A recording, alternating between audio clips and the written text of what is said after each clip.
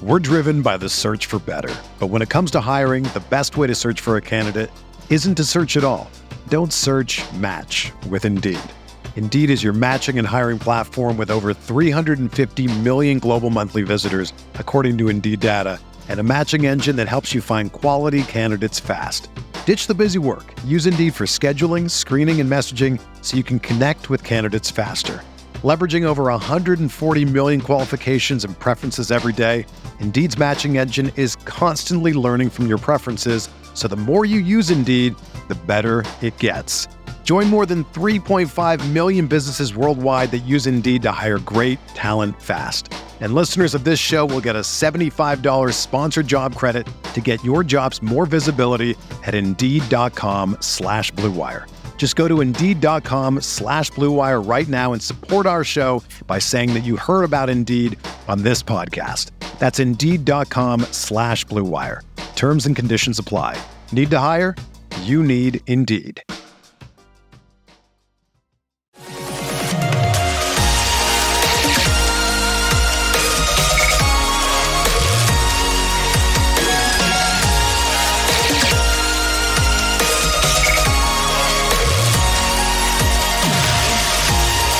And away we go, episode 491 of the Al Galdi podcast. It is Monday, January 23rd, 2023. And before we go any further, I have a question for you. How about them Cowboys? How about them Cowboys? Yeah! Oh, yes. As then Dallas Cowboys head coach Jimmy Johnson famously said many years ago, how about them Cowboys?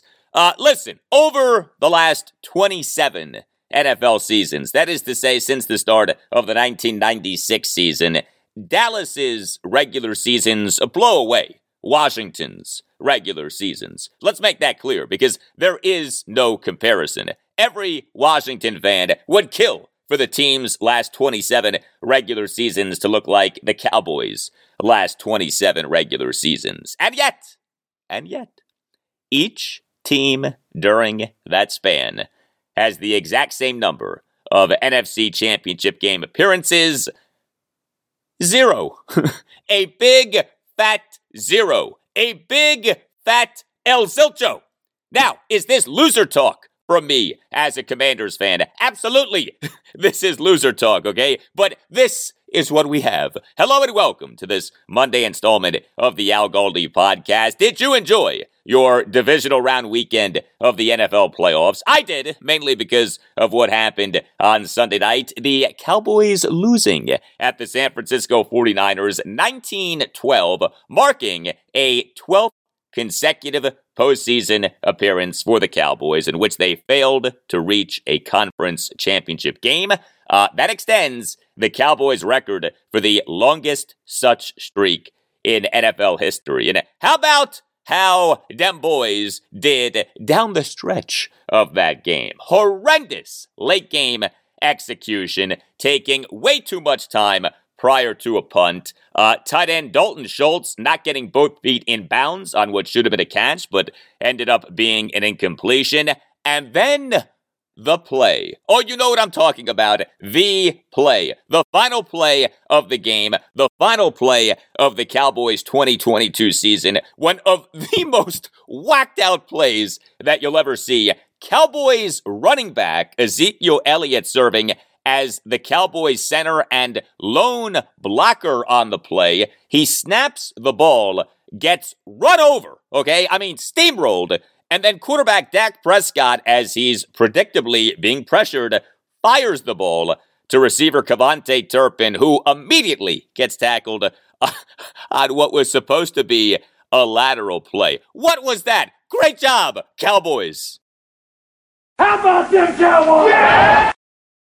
Exactly. Dak Prescott was not good. I tell you, the Cowboys with Dak, to me, have exactly what they had with the guy who Dak replaced as the Cowboys starting quarterback years ago now, Tony Romo, a guy who is too good to move on from, but who isn't good enough to carry you deep in the playoffs. Dak is good, but he is not great.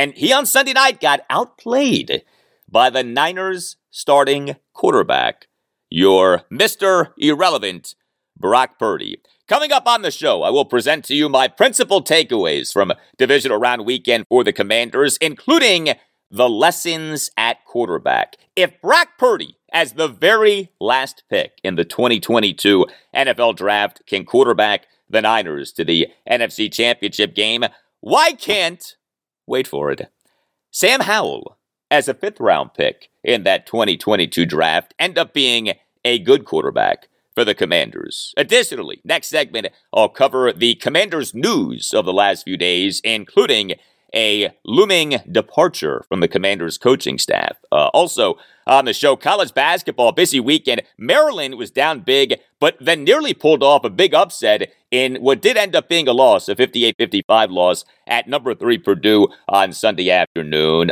Thank you to the officials in that game. Some horrendous anti-Terrapins officiating in that game, but also some horrendous three-point shooting by Maryland in that game. Also losing at a top 10 team over the weekend was Georgetown, a 95-82 loss at number 8 Xavier on Saturday afternoon. Number 10 Virginia won its 5th consecutive game, a 76-67 win at Wake Forest on Saturday afternoon, and Virginia Tech lost its 7th consecutive game, a 51-50 loss at number 19 Clemson on Saturday evening. I will talk Capitals.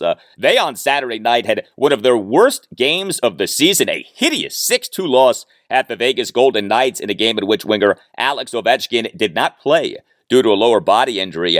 And I'll discuss our Wizards. They on Saturday night had one of their best offensive games of the season, a 138-118 win over the Orlando Magic at Capital One Arena, as Rui Hachimura had a monster game off the bench, and then after the game gave some very cryptic answers to questions regarding potentially being traded by the Wizards. It sure seems like Rui's time with the Wiz is ending.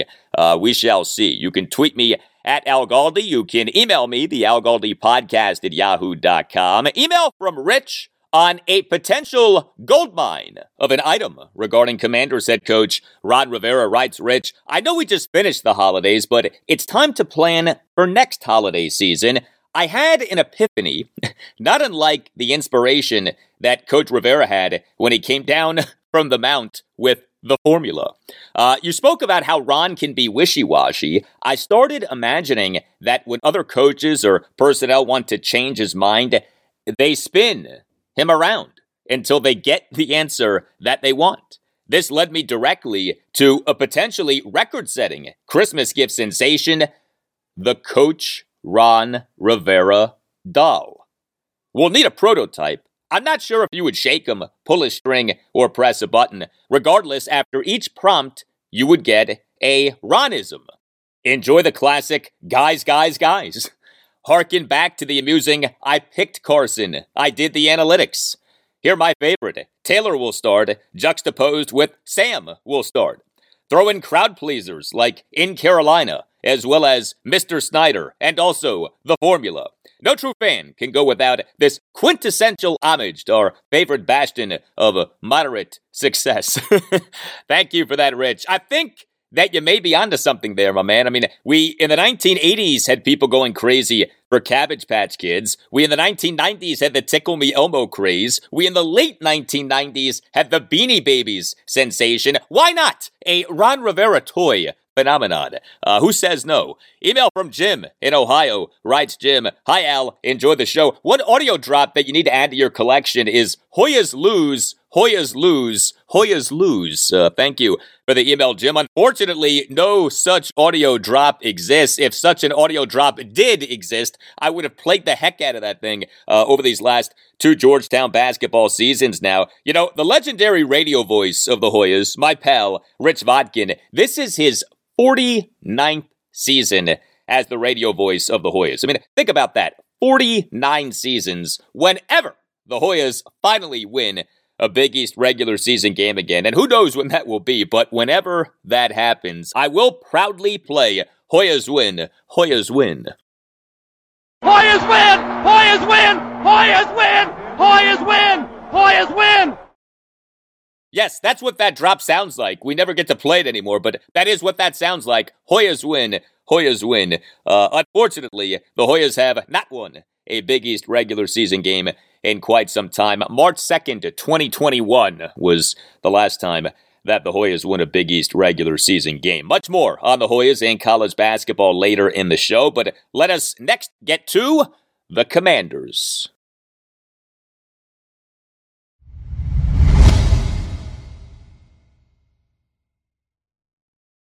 Well, one of my favorite things about doing this podcast is working with local businesses and practices. If you want to grow your business or practice, consider advertising on the podcast. We right now are offering some very special deals from which you will get a definite bang for your buck. Podcast advertising is affordable and effective. This podcast is listened to by thousands of people in the Washington, D.C. area every day. I'm very thankful for that. But email us to see what we can do for you. The email address is the Al Galdi Podcast at yahoo.com. All right, we did have some Commanders news over the weekend. First of all, it is looking like Commanders defensive backs coach Chris Harris is gone. We on Saturday morning had multiple reports that Harris is expected to join the Tennessee Titans as their defensive passing game coordinator and cornerbacks coach. I talked about Harris some on Friday's show, episode 490. ESPN NFL insider Jeremy Fowler, he late night this past Thursday night tweeted that the Chicago Bears had requested permission to interview Chris Harris for a defensive position. This was off us on January 12th. Having had multiple reports that the Titans had requested permission from the Commanders to interview Harris for a defensive role on the Titans coaching staff. Well, it now looks like he is joining the Titans. This was a third consecutive offseason in which Chris Harris came up for a job or jobs elsewhere. He is a very well-regarded defensive backs coach. He clearly did a good job this season with the development of corner Benjamin St-Juste and the development of safety Derek Forrest and the continued growth of safety Cameron Curl. And given the uncertainty with Ron Rivera as Commanders head coach beyond the 2023 season, given the looming ownership change, you can't blame Harris for leaving for a far more stable situation in that of the Titans. Now, Mike Vrabel is coming off a 7-10 2022 regular season, but each of his first four regular seasons as Titans head coach, 2018 through 2021, was a winning regular season.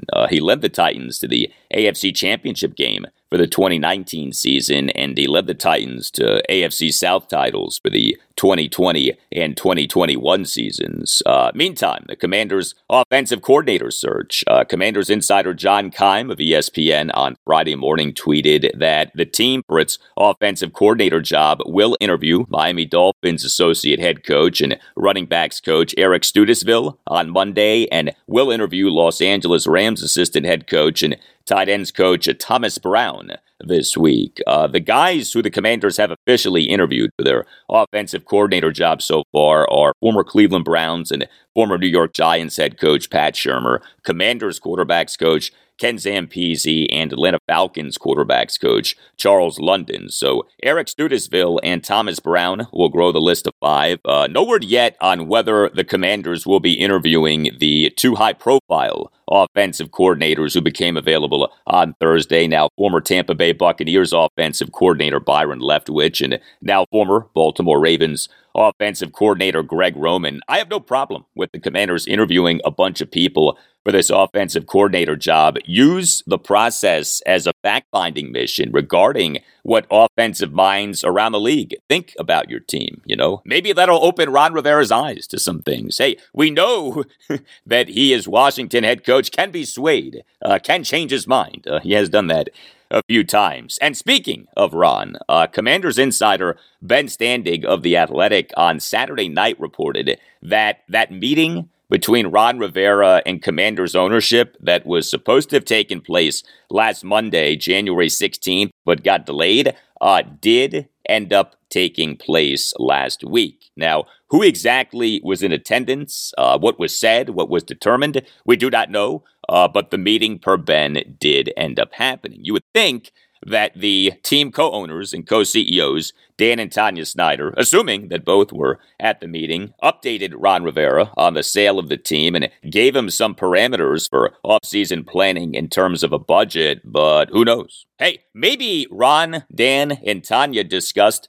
the Hiatus app. Hiatus is a personal financial management app that allows you to take full control of your money. If you want to get a better handle on where your money is going, if you want to get your bills, utilities, and subscriptions organized, download the Hiatus app. It's great. Hiatus allows you to see all of your subscriptions in one place and lets you cancel the ones that you don't want or need in just a few taps. Hiatus can alert you if any of your monthly bills, like your cell phone bill or internet bill, are negotiable. And Hiatus has an in-house team that actually can negotiate and lower those bills for you. Download the Hiatus app from the App Store, from Google Play, or by going to hiatus.app. There's no cost to downloading the app. Download it and see what it can do for you. Again, download the Hiatus app from the App Store, from Google Play, or by going to hiatus.app. Hiatus, take control of your money.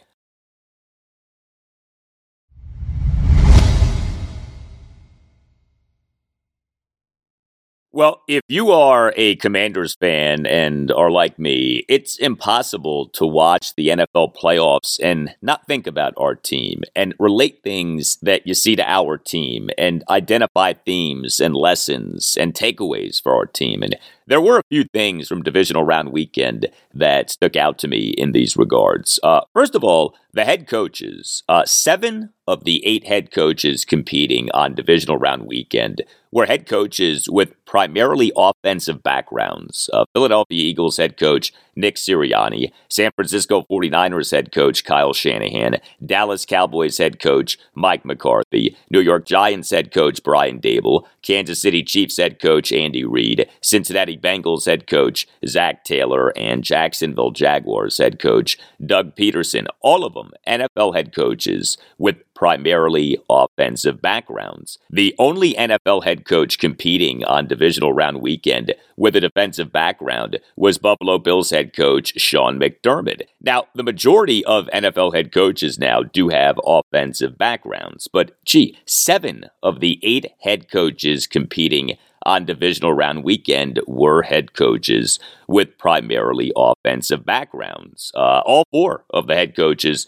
who advanced to Conference Championship Sunday, Sirianni, Shanahan, Reid, and Taylor, have primarily offensive backgrounds, and 3 of those 4 head coaches, Sirianni, Shanahan, and Taylor, are under the age of 44. The trends in the NFL with head coaches for years now have been A, primarily offensive backgrounds, and B, young.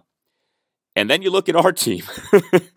The Commanders and Ron Rivera have a head coach with a defensive background and who is 61 years old. Now, that doesn't mean that all NFL head coaches with defensive backgrounds are doomed. Again, see Sean McDermott. That doesn't mean that all NFL head coaches who are older are doomed. See Andy Reid. He's 64.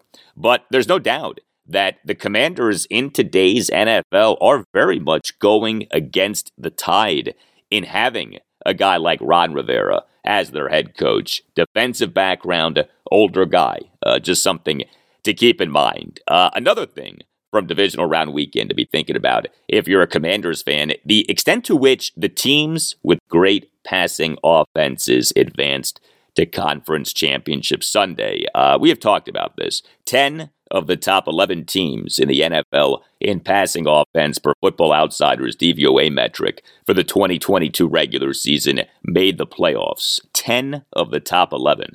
For comparison's sake, just 4 of the top 8 teams in the NFL and just 7 of the top 12 teams in the NFL in rushing offense per DVOA for the 2022 regular season made the playoffs. Well, now the teams for Conference Championship Sunday are set. 49ers at the Eagles in the NFC Championship game Sunday afternoon at 3. Bengals at the Chiefs in the AFC Championship game Sunday evening at 6:30. Those 4 teams made up 4 of the top 9 passing offenses per DVOA in the NFL for the 2022 regular season. The Chiefs were number 1. The Niners were number 3. The Bengals were number 7 and the Eagles were number 9. 4 of the top 9 teams in the NFL in passing offense per DVOA for the 2022 regular season made Conference Championship Sunday. Last postseason, the 4 teams that played in the Conference Championship games were 4 of the top 5 teams in the NFL in passing offense per DVOA for the 2021 regular season.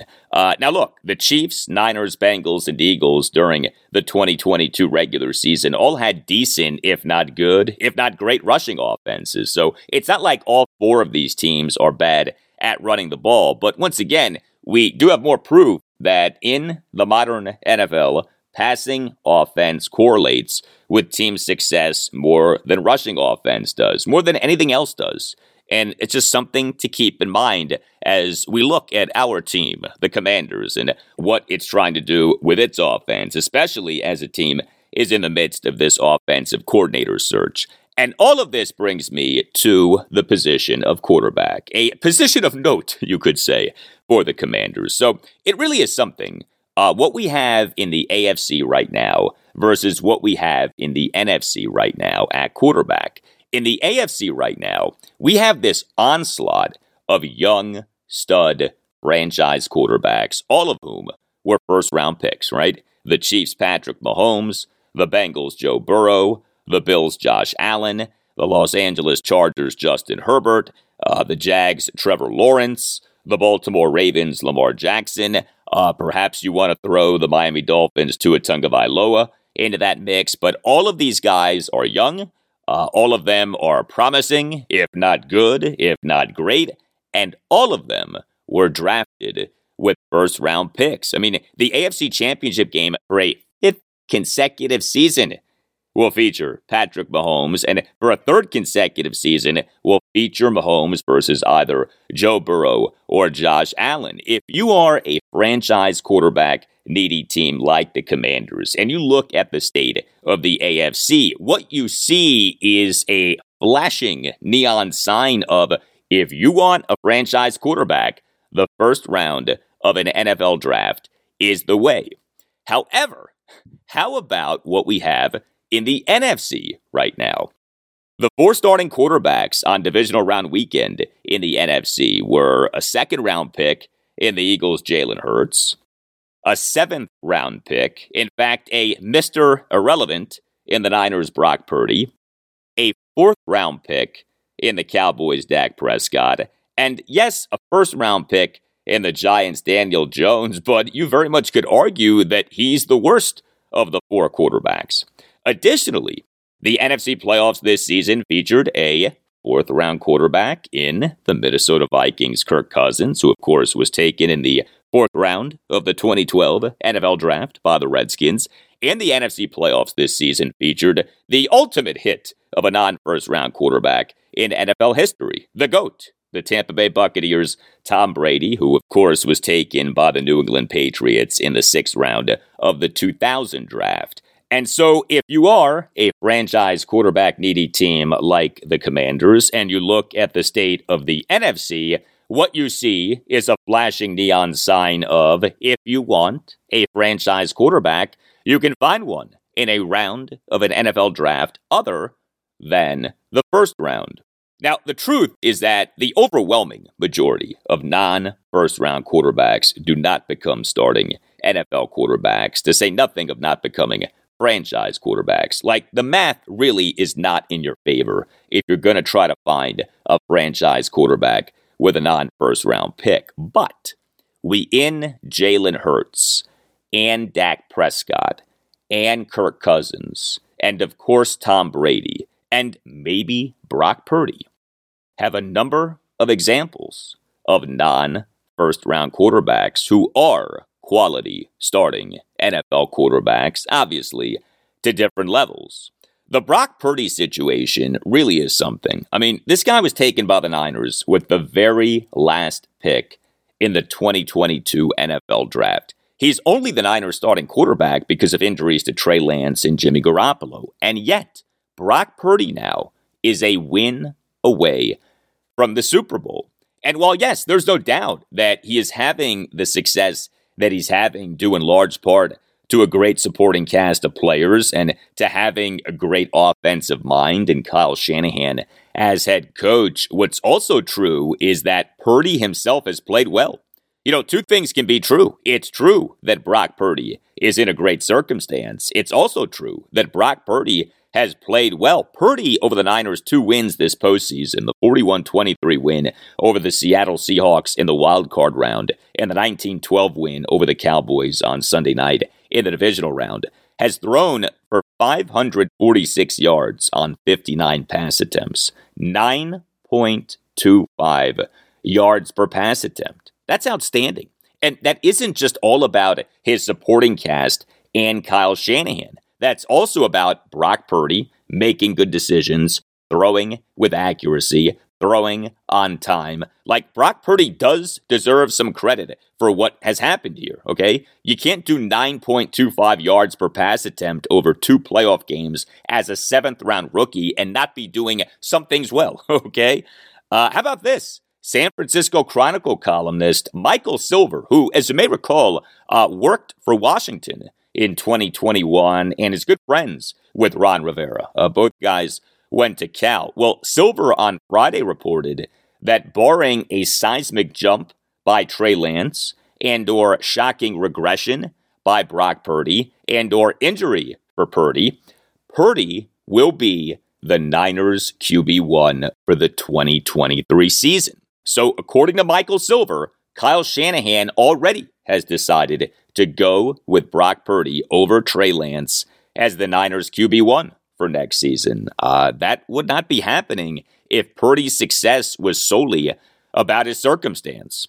And so Brock Purdy now is the latest example of how wrong NFL teams continue to be about quarterbacks in NFL drafts. Again, this guy was the very last pick of the 2022 draft. The entire NFL, including, by the way, the Niners, got it wrong with Brock Purdy. He clearly should have been taken prior to the very last pick in the 2022 draft. Like, if you redid the 2022 draft right now, Brock Purdy would be a first-round pick.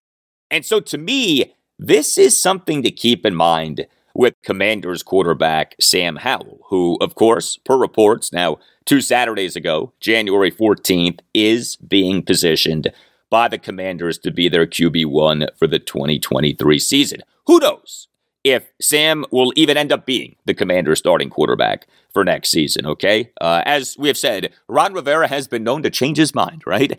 But an idea that I have heard and read, that Sam Howell should be dismissed because he was taken by the Commanders in the 5th round of the 2022 draft, or that he should be greatly discounted because he was taken by the Commanders in the 5th round of the 2022 draft. Yeah, I get it. The odds are against him becoming a good starting NFL quarterback, but Brock Purdy is proof positive that NFL teams are still way off on quarterbacks in NFL drafts. And so, to me, dismissing Sam Howell or greatly discounting Sam Howell solely on the basis of him being a 5th-round pick is wrong.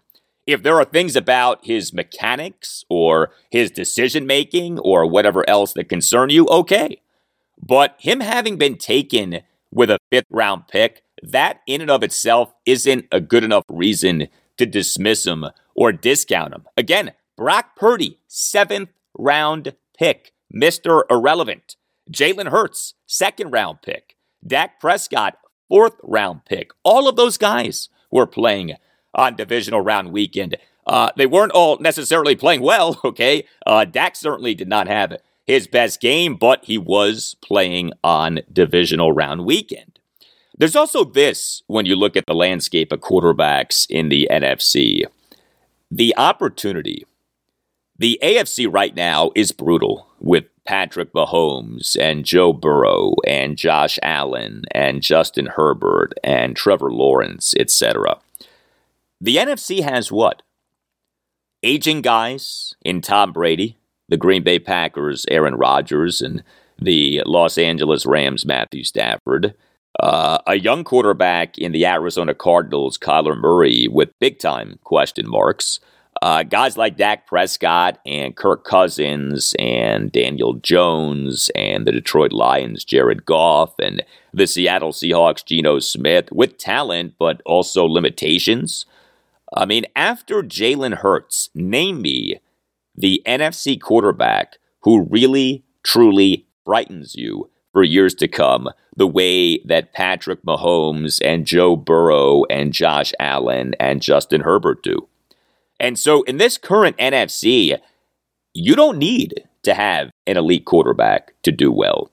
In this current AFC, you do need to have an elite quarterback to do well. In the current NFC, you don't. And so for the Commanders, if they can just get someone to be pretty good at quarterback, they can be doing something like playing on divisional round weekend. Now, the goal, of course, for the Commanders should be to get a quarterback who is great, not just pretty good. But the good news is that as things stand right now in the NFC, pretty good can be good enough to make, say, the divisional round of the playoffs and maybe even farther. If Sam Howell is the Commanders' QB1 for the 2023 season, okay, and again, that remains an if, but if Sam I am is the Commanders' QB1 for next season, and if he can be just pretty good, okay, doesn't have to be elite, doesn't have to be great, doesn't even have to be plain good, just pretty good, like a B or even B- quarterback, that can be good enough for the Commanders to make the playoffs and maybe even make some noise in the playoffs. We're driven by the search for better. But when it comes to hiring, the best way to search for a candidate isn't to search at all. Don't search, match with Indeed. Indeed is your matching and hiring platform with over 350 million global monthly visitors, according to Indeed data, and a matching engine that helps you find quality candidates fast. Ditch the busy work. Use Indeed for scheduling, screening, and messaging so you can connect with candidates faster. Leveraging over 140 million qualifications and preferences every day, Indeed's matching engine is constantly learning from your preferences, so the more you use Indeed, the better it gets.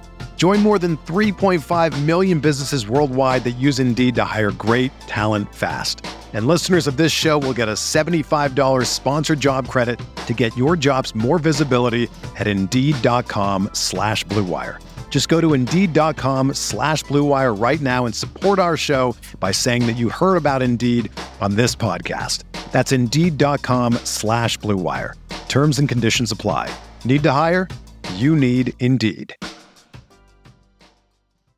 Everyone is talking about magnesium. It's all you hear about. But why? What do we know about magnesium? Well, magnesium is the number one mineral that 75% of Americans are deficient in. If you are a woman over 35, magnesium will help you rediscover balance, energy, and vitality. Magnesium supports more than 300 enzymatic reactions in your body, including those involved in hormonal balance. From functional medicine doctors to mental well-being and female hormone experts, we all know that magnesium is the one mineral to improve all aspects of well-being and health. But which one? Magnesium Breakthrough from Bioptimizers, the trusted choice recommended by leading experts with 7 best-absorbed forms of magnesium to ensure your body receives the support it needs for overall well-being. Go to bioptimizers.com/balance today and use code BALANCE10 for 10% off. Support your journey to wellness at bioptimizers.com/balance. Magnesium Breakthrough from Bioptimizers, your foundation to optimal health and vitality.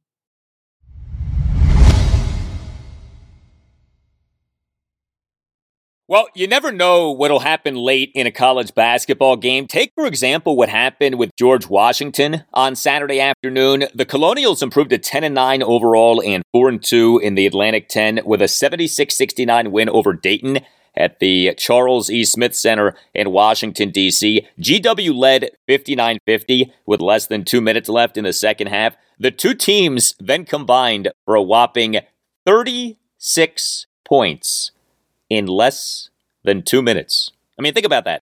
A combined 36 points in less than 2 minutes to close out the game. If you had the over for that game, you were in bad shape, and then out of nowhere, you were in great shape.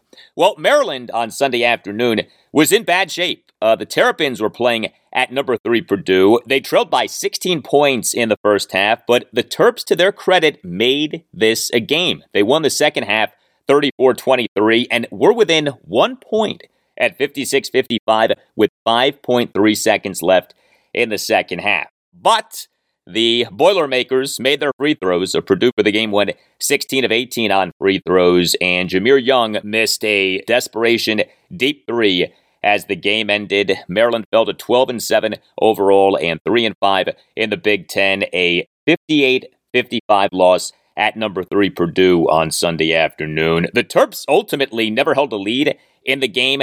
Their defense, though, was good enough to win.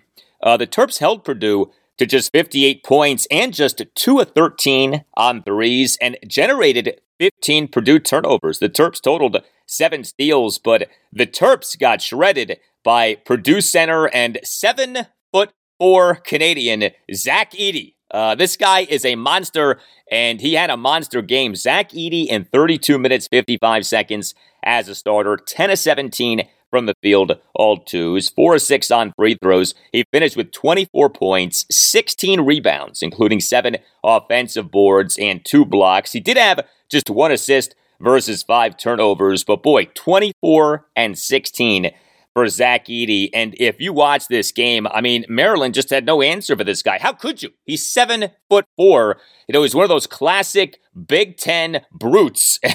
And it was brutal trying to defend Zach Edey in this game. The Terps had a very mixed game offensively, 19 of 38 on twos, committed just 9 turnovers. Okay, those things were good, but the Terps went a putrid 3 of 21 on threes. Also generated just 9 free throw attempts. The Terps went 8 of 9 on free throws, but Maryland's inability to make threes is maddening.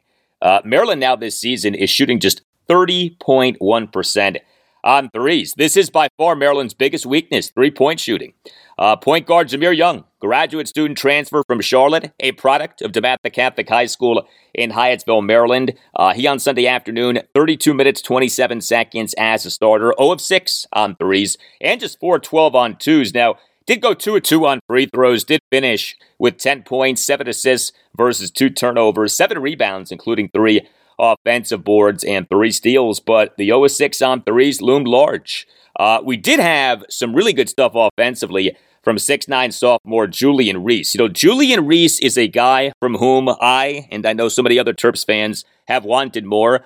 This is a guy, consensus 4-star recruit from St. Francis Academy of Baltimore. His development has not happened at lightning speed, shall we say, but he is coming along. And he on Sunday afternoon had one of his best offensive games. Reese in 33 minutes, 40 seconds as a starter, went 8 of 11 from the field, all twos, and 3 of 3 on free throws. He finished with 19 points and a team best plus-minus rating of plus 11. Now, he did grab just 3 rebounds. He, for a second consecutive game, was facing a very good opposing center. He in the Terps' 64-58 win over Michigan at Xfinity Center in College Park, Maryland, this past Thursday night battled 7-1 center Hunter Dickinson, who went to DeMatha. And then, of course, on Sunday afternoon, Julian Reese was contending with the monster, 7'4" Zach Edey.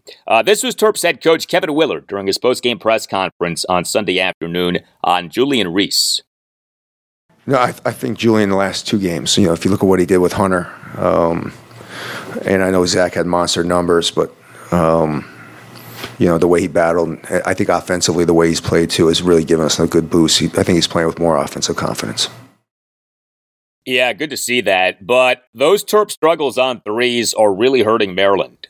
Starters Dante Scott, Hakeem Hart, and Donald Carey on Sunday afternoon, a combined 2 of 14 on threes. You add in Jameer Young going 0 of 6 on threes. 4 Terp starters, a combined 2 of 20 on threes. Just a few more made threes could have made this game a big upset win for the Terps. Next up for Maryland, home to Wisconsin Wednesday night at 7. So Maryland over the weekend played on Sunday afternoon.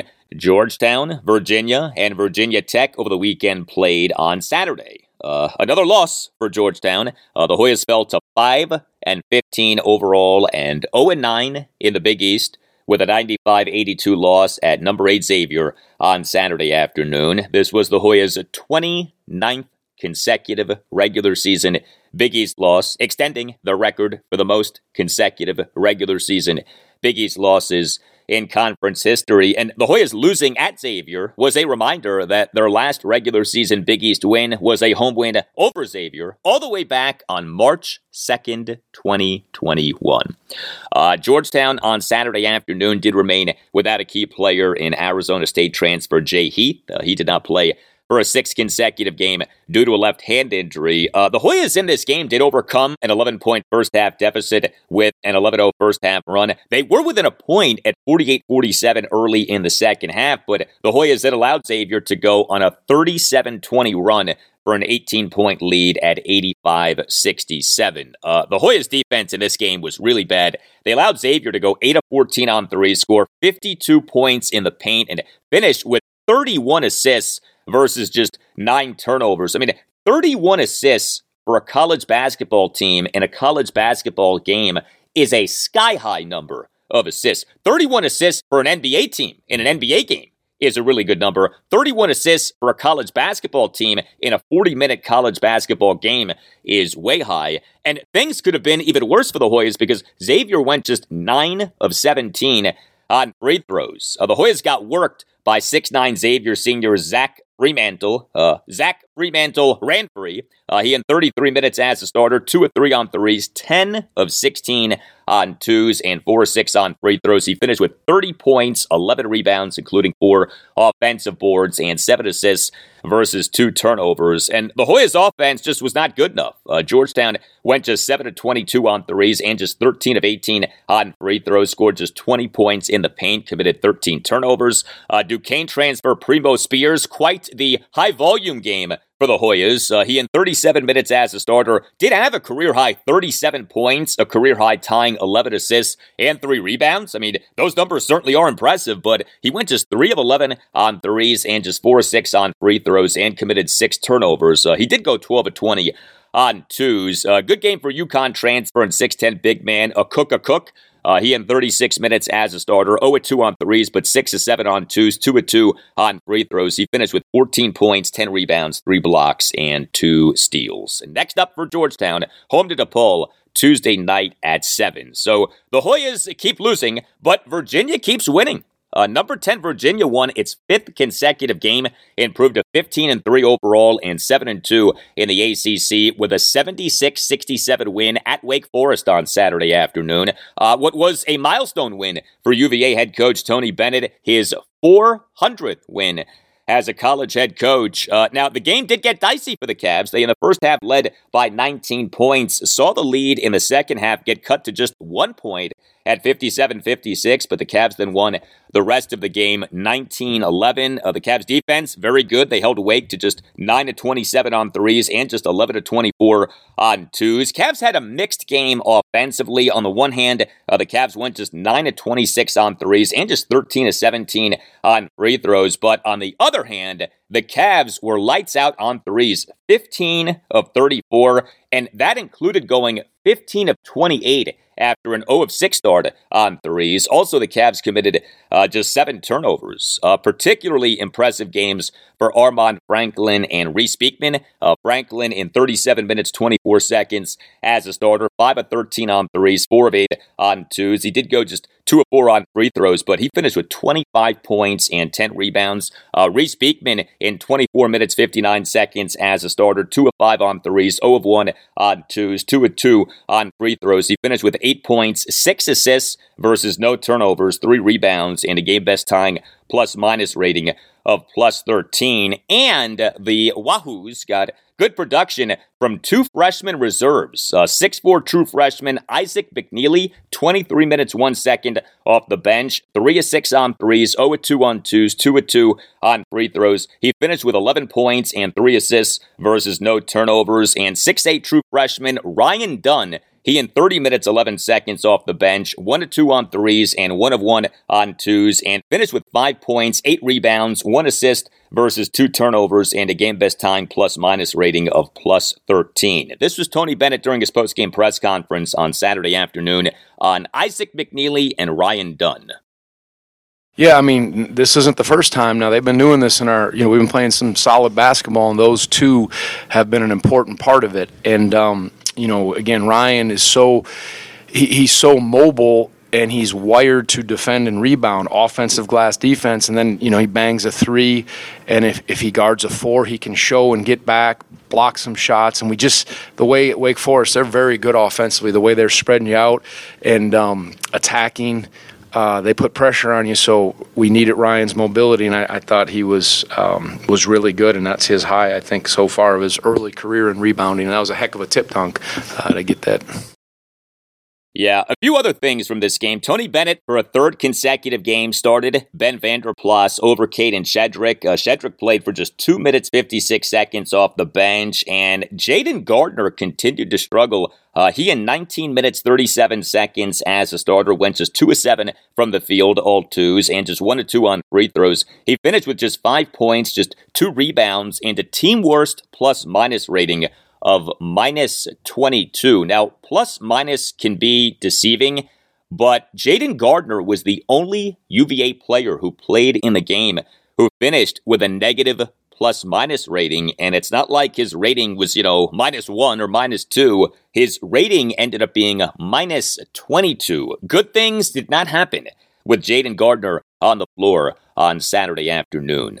Next up for Virginia, home to Boston College this Saturday at noon. And Virginia Tech, it just cannot catch a break, man. A 51-50 loss at number 19 Clemson on Saturday evening. The Hokies now have lost 7 consecutive games and now are just 11-8 overall and just 1-7 in the ACC. The Tigers' Hunter Tyson connected on a go-ahead three from just beyond the top of the arc for a 51-50 Clemson lead with 10.8 seconds left in the second half. A second half in which the Hokies scored just 19 points. Tech's offense in the second half was horrendous. Tech in the second half scored just 19 points, went just 2 of 11 on threes, and just 4 of 13 on twos, and just 5 of 9 on free throws. And speaking of free throws, Grant Basile, graduate student transfer from Wright State, he went just 1 of 2 on free throws with 21.5 seconds left in the second half, giving Tech a 50-48 lead as opposed to a 51-48 lead, and Tech ended up losing the game 51-50. Tech held Clemson to just the 51 points and to just 3 of 18 on threes. Tech generated 17 Clemson turnovers. The Hokies finished with 9 steals. The Hokies defense was good. The offense was not good. Certainly was not good in the second half. Basile ended up being the Hokies' leading scorer in the game, and he finished with just 13 points. He in 27 minutes as a starter went 1 of 3 on threes, 4 of 7 on twos, and 2 of 3 on free throws. Also had 8 rebounds. Point guard Sean Padula, 35 minutes as a starter, just 1 of 7 on threes, and just 1 of 6 on twos. He went 2 of 13 from the field. He went 2 of 2 on free throws. He finished with just 7 points, also committed 3 turnovers, although he also had 7 rebounds and 4 steals. It's not like Virginia Tech is a terrible team, but geez, it seems to do just enough to lose games. And certainly some things have just not gone Tech's way. I mean, you think about what's gone down with freshman Rodney Rice. He has played in just 1 game this season. Rodney Rice, a 4-star recruit out of DeMatha Catholic High School in Hyattsville, Maryland, made his collegiate debut in the Hokies' 82-72 loss at Syracuse on January 11th of having been out due to injury. Then he suffered a broken finger on his right hand at the end of practice on January 14th, and now he's out indefinitely. There's also this. So KenPom.com has a metric called luck rating. Has to do with the difference between a team's actual record and expected record given various inputs. The Hokies, through games on Saturday, were number 349 out of 363 teams in Division I in luck rating for this season. Number 349 at a 363. Lucky the Hokies have not been. Next up for Virginia Tech, a game on Monday night, home to Duke at 7.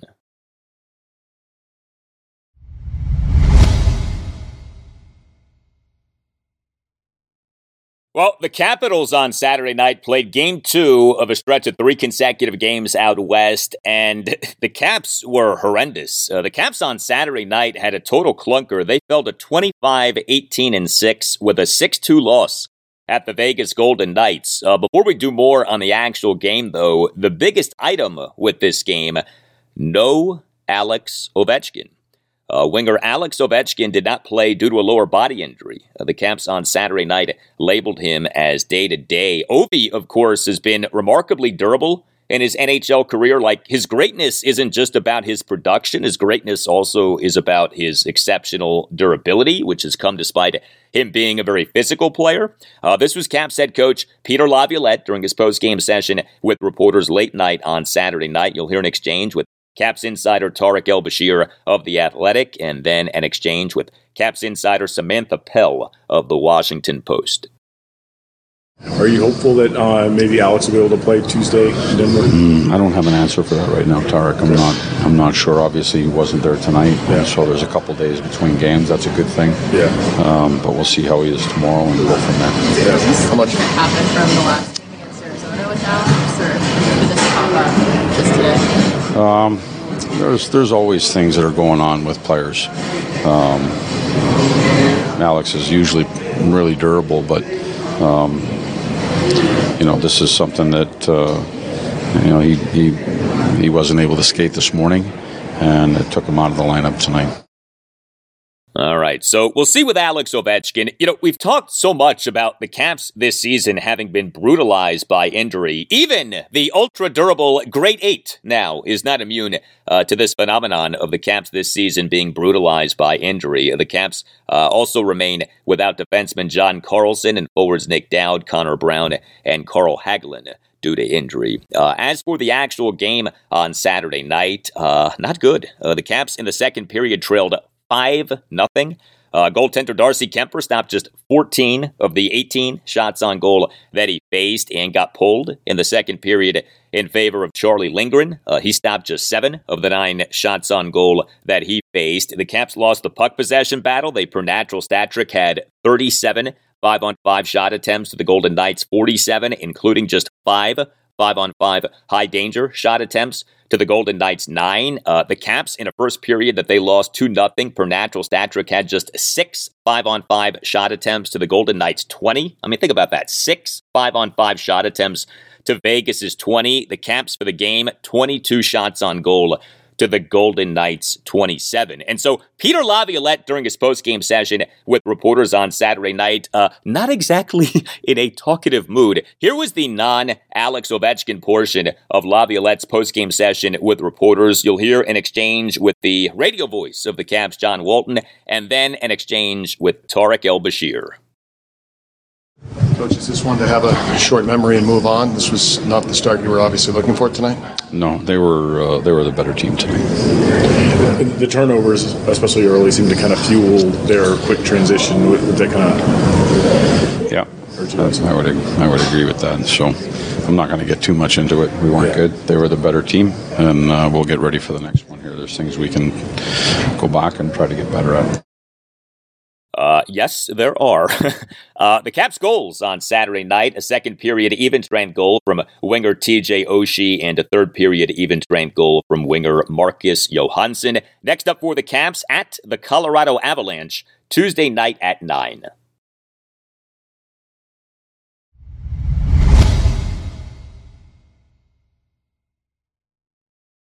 Well, the Wizards, like the Capitals, played just one game over the weekend. The Wizards, like the Caps, played their lone game over the weekend on Saturday night. But the Wizards, unlike the Caps, played well on Saturday night. The Wizards improved to 20-26 with a 138-118 win over the Orlando Magic at Capital One Arena on Saturday night. The Wiz now have won 2 consecutive games and now are 10-19 since their 10-7 start. Now, Kristaps Porzingis on Saturday night did get hurt. He left the game in the third quarter due to a sprained left ankle. The initial belief was that the injury was not too serious, but, any lower body injury with Porzingis is concerning. This guy has a lengthy history of lower body injuries, although mostly knee injuries as opposed to like ankle or foot injuries, but Porzingis in February 2018 tore his left ACL. He in October 2020 underwent surgery to repair a torn right meniscus, and he last season dealt with a right knee bone bruise. Porzingis on Saturday night played for exactly 23 minutes as a starter. He went just 1 of 3 on threes and just 2 of 7 on twos and had no assists versus 2 turnovers, but he also went 10 of 10 on free throws. He did a great job of generating free throw attempts, and he finished with 17 points and 6 rebounds. The Wizards on Saturday night never trailed in the game. Their offense was outstanding. This was one of the Wizards' best offensive performances of the season. The Wizards scored 138 points, went 18 of 34 on threes and 33 of 61 on twos, and finished with 34 assists versus 8 turnovers. And things could have been even better for the Wizards because they went just 18 of 25 on free throws. Bradley Beal, his second game back from a 5-game absence caused by a low-grade left hamstring strain. He was only needed for 27 minutes, 49 seconds as a starter. He went 2 of 3 on threes, 5 of 11 on twos, and 1 of 1 on free throws. He finished with 17 points, 8 assists versus 1 turnover and 4 rebounds. Kyle Kuzma in 31 minutes, 42 seconds as a starter, 5 of 11 on threes, 4 of 9 on twos. He did go just 2 of 6 on free throws, but he finished with 25 points, 10 rebounds, 6 assists versus 1 turnover and a plus-minus rating of plus 19. The Wizards got 2 terrific games from reserves, talking about Rui Hachimura and DeLon Wright. Rui, in just 29 minutes, 59 seconds off the bench, scored 30 points. Yeah, Rui pumped in 30 on Saturday night. He went 3 of 5 on threes, 10 of 17 on twos, and 1 of 2 on free throws. He also finished with 5 rebounds, 2 blocks, and a game-best time plus-minus rating of plus 20. This performance by Rui came off what we had this past Wednesday. The Athletic reporting that the Wizards had, quote, begun trade discussions with multiple teams centered on, end quote, Rui Hachimura. This was Wizards head coach Wes Unseld Jr. during his post-game press conference on Saturday night on Rui, and then you'll hear a follow-up exchange with Matthew Paris of the Washington Times. Oh, he was terrific. I loved his aggression off the bench. I think, once he sees 1 or 2 go in, that kind of gets him going. He's stretched the floor, made a 3, and I think once that dynamic happens, now they get to running him off. He gets to his mid-range. So he was, I like where he was. I thought he was well-balanced in his attacks. The pull-up, that's kind of like his calling card, but I like to see him play with that type of aggression for sure. And for him to do that days after his name came up in trade rumors, what do you kind of make of that? Well, it just shows a little bit of, mental fortitude. It's tough. I'm sure it's difficult when if you prescribed everything you hear or read, it can weigh on you. But, he struggled in New York. It's great to have, a bounce-back game like this. Yeah, so this Rui Hachimura situation with the Wizards has become a bit of a situation. He's a very up-and-down player. At times, he's great, as was the case on Saturday night, but at times, he's quite bad. He, over the last 2 seasons, has missed a lot of time due to personal reasons and injury. He is set to be a restricted free agent this coming offseason. The Wizards need to decide whether they want to truly pay Rui Hachimura, but it appears that he does want out. Now, it may be that he wants out because he doesn't feel wanted by the Wizards, but Rui, after the game on Saturday night, gave some rather cryptic answers. He was asked if being traded by the Wizards was something that he wanted. His answer, quote, I don't know, end quote. He then got asked if he had requested a trade from the Wizards. His answer, quote, no comment, end quote. Those would seem to be the answers of someone who wants out. So I am expecting the Wizards to trade Rui Hachimura prior to the NBA trade deadline, which is on February 9th at 3 p.m. Eastern. Also off the bench for the Wizards on Saturday night, DeLon Wright. Outstanding game for him. 23 minutes, 54 seconds as a reserve. 3 of 3 on threes, 2 of 2 on twos, 2 of 2 on free throws. He finished with 15 points, 8 assists versus no turnovers, 3 steals, 3 rebounds, and a game best time plus-minus rating of +20. High-level offense from the Wizards on Saturday night. You know, they are now finally mostly healthy. I mean, we'll see what comes of the Kristaps Porzingis sprained left ankle. But with guys back, we are seeing less playing time for some other guys, and we are seeing the continued burial of Will Barton. Will Barton on Saturday night, a DNP CD for a fourth consecutive game. A did not play due to coach's decision for a fourth consecutive game. Next up for the Wizards, 5 consecutive games on the road, beginning with a game at the Dallas Mavericks Tuesday night at 8:30.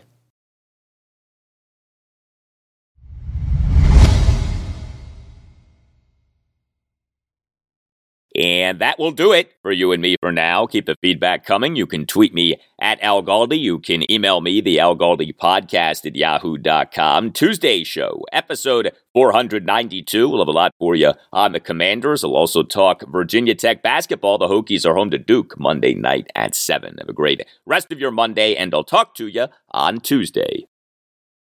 How about them Cowboys? Yeah! For the ones who work hard to ensure their crew can always go the extra mile, and the ones who get in early so everyone can go home on time, there's Grainger, offering professional-grade supplies backed by product experts so you can quickly and easily find what you need. Plus, you can count on access to a committed team ready to go the extra mile for you. Call, click Grainger.com, or just stop by.